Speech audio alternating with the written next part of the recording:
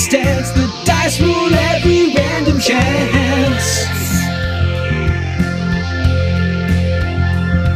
Take off your coat and stay a while. We're rolling that deep percentile.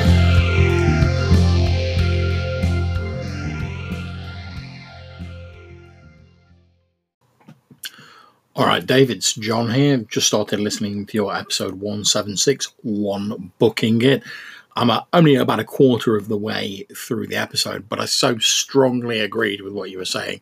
I thought I'm going to have to leave a message now, and I might need to leave another one later. Who knows? But yeah, I'm entirely with you. As someone who owns loads of the different Star Wars systems and various other systems like World of Darkness, where they really sort of wring your last pound out of you to get those splat books out there, I am now a massive fan of systems where they either have one book or they have like a fairly limited run of books and everything else is optional. You don't really need it. And I think a lot of games sort of portray the extra books as optional now, but certainly back in the day it was understood that you probably wanted to get these books.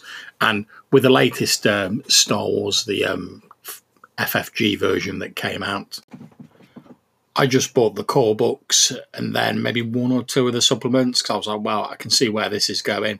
They're not doing the sensible thing of going, here's the big book of aliens, here's the big book of spaceships, etc. They're going to stretch out that content and smear it across a load of hardback, expensive-ass books. And I was like, no, I'm good, thanks. And I really didn't bother buying anymore, which is a shame because, you know, I'm a fan of Star Wars. I would have quite liked to have had some more of the books. But even with my voluminous collection of books, got to keep an eye on those purse strings, right? Anyway, I might leave you another message in a bit when I finish listening to the episode. Take care, dude. I'll catch you soon. Hey there, Dave. It's John again. Just finished listening to episode 176, One Booking It, and thought I'd offer a few of my own suggestions for decent one-book systems. Now, you've already mentioned Scum and Villainy, which was going to be one of the ones I suggest, and I'm also just starting to play in a campaign of Band of Blades, which is, I think, the other one you touched on, which is sort of very influenced by the Black Company books. I would also like to throw out there Old School Essentials as a version of BX D&D. Like you say, you can have either the little books in the box set or you can have the classic fantasy rules tome that has all of that in, and I think I could get loads of play out of that without needing any additional books. I'd also like to throw in a mention for pretty much any of the books that are produced by Kevin Crawford. So things like Stars Without Number, Wolves of God, stuff like that. Now, most of Kevin Crawford's stuff is what I heard someone refer to as OSR adjacent, where he's taken OSR systems and sort of built his own stuff on top of that.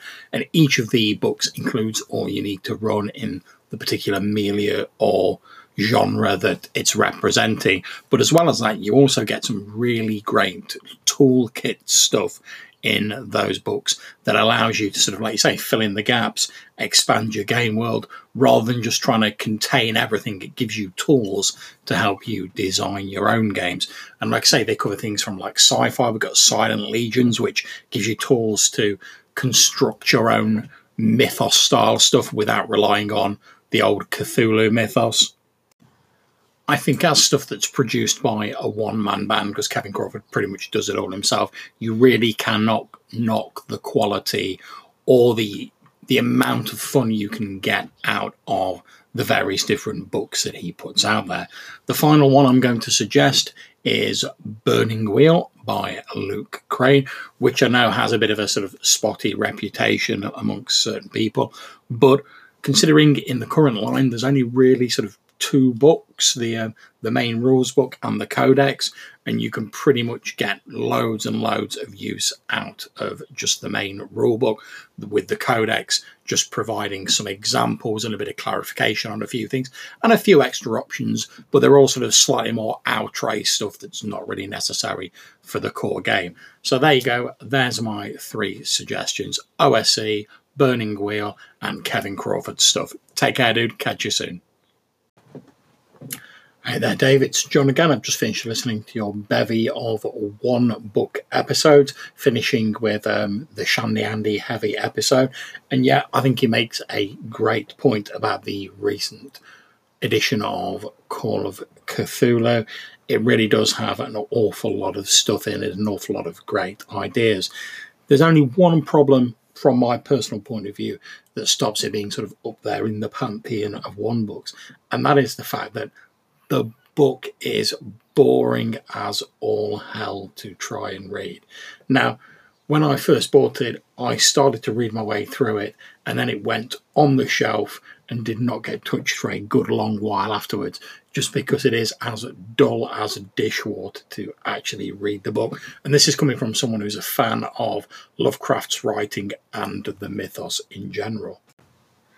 I mean, it got to the point when I was reading it where I almost wondered if they were doing it deliberately to try and sort of match up with the often overwrought prose of Lovecraft himself and his somewhat lengthy diatribes in his fiction. But as I say, I'm quite a fan of that sort of story, and I love the Gothic novels and the slow build-up, but I just found the Call of Cthulhu 7th edition book really, really dull to read. However, I've played in a few games since, and beyond some small problems with things being in odd places when you're trying to reference them, and the table of contents not being good, it actually is a really useful book and a fun system.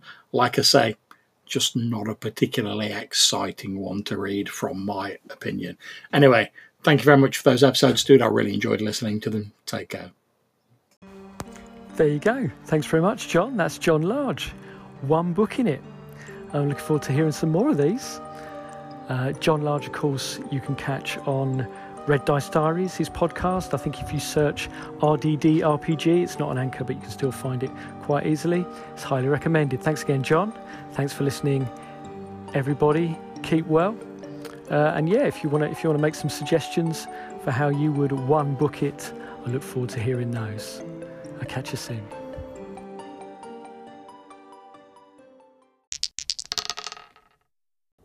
Thank you for listening. If you'd like to contact Dave, please leave a message on Anchor, email dpercentile@gmail.com, or find him on Twitter at d_percentile.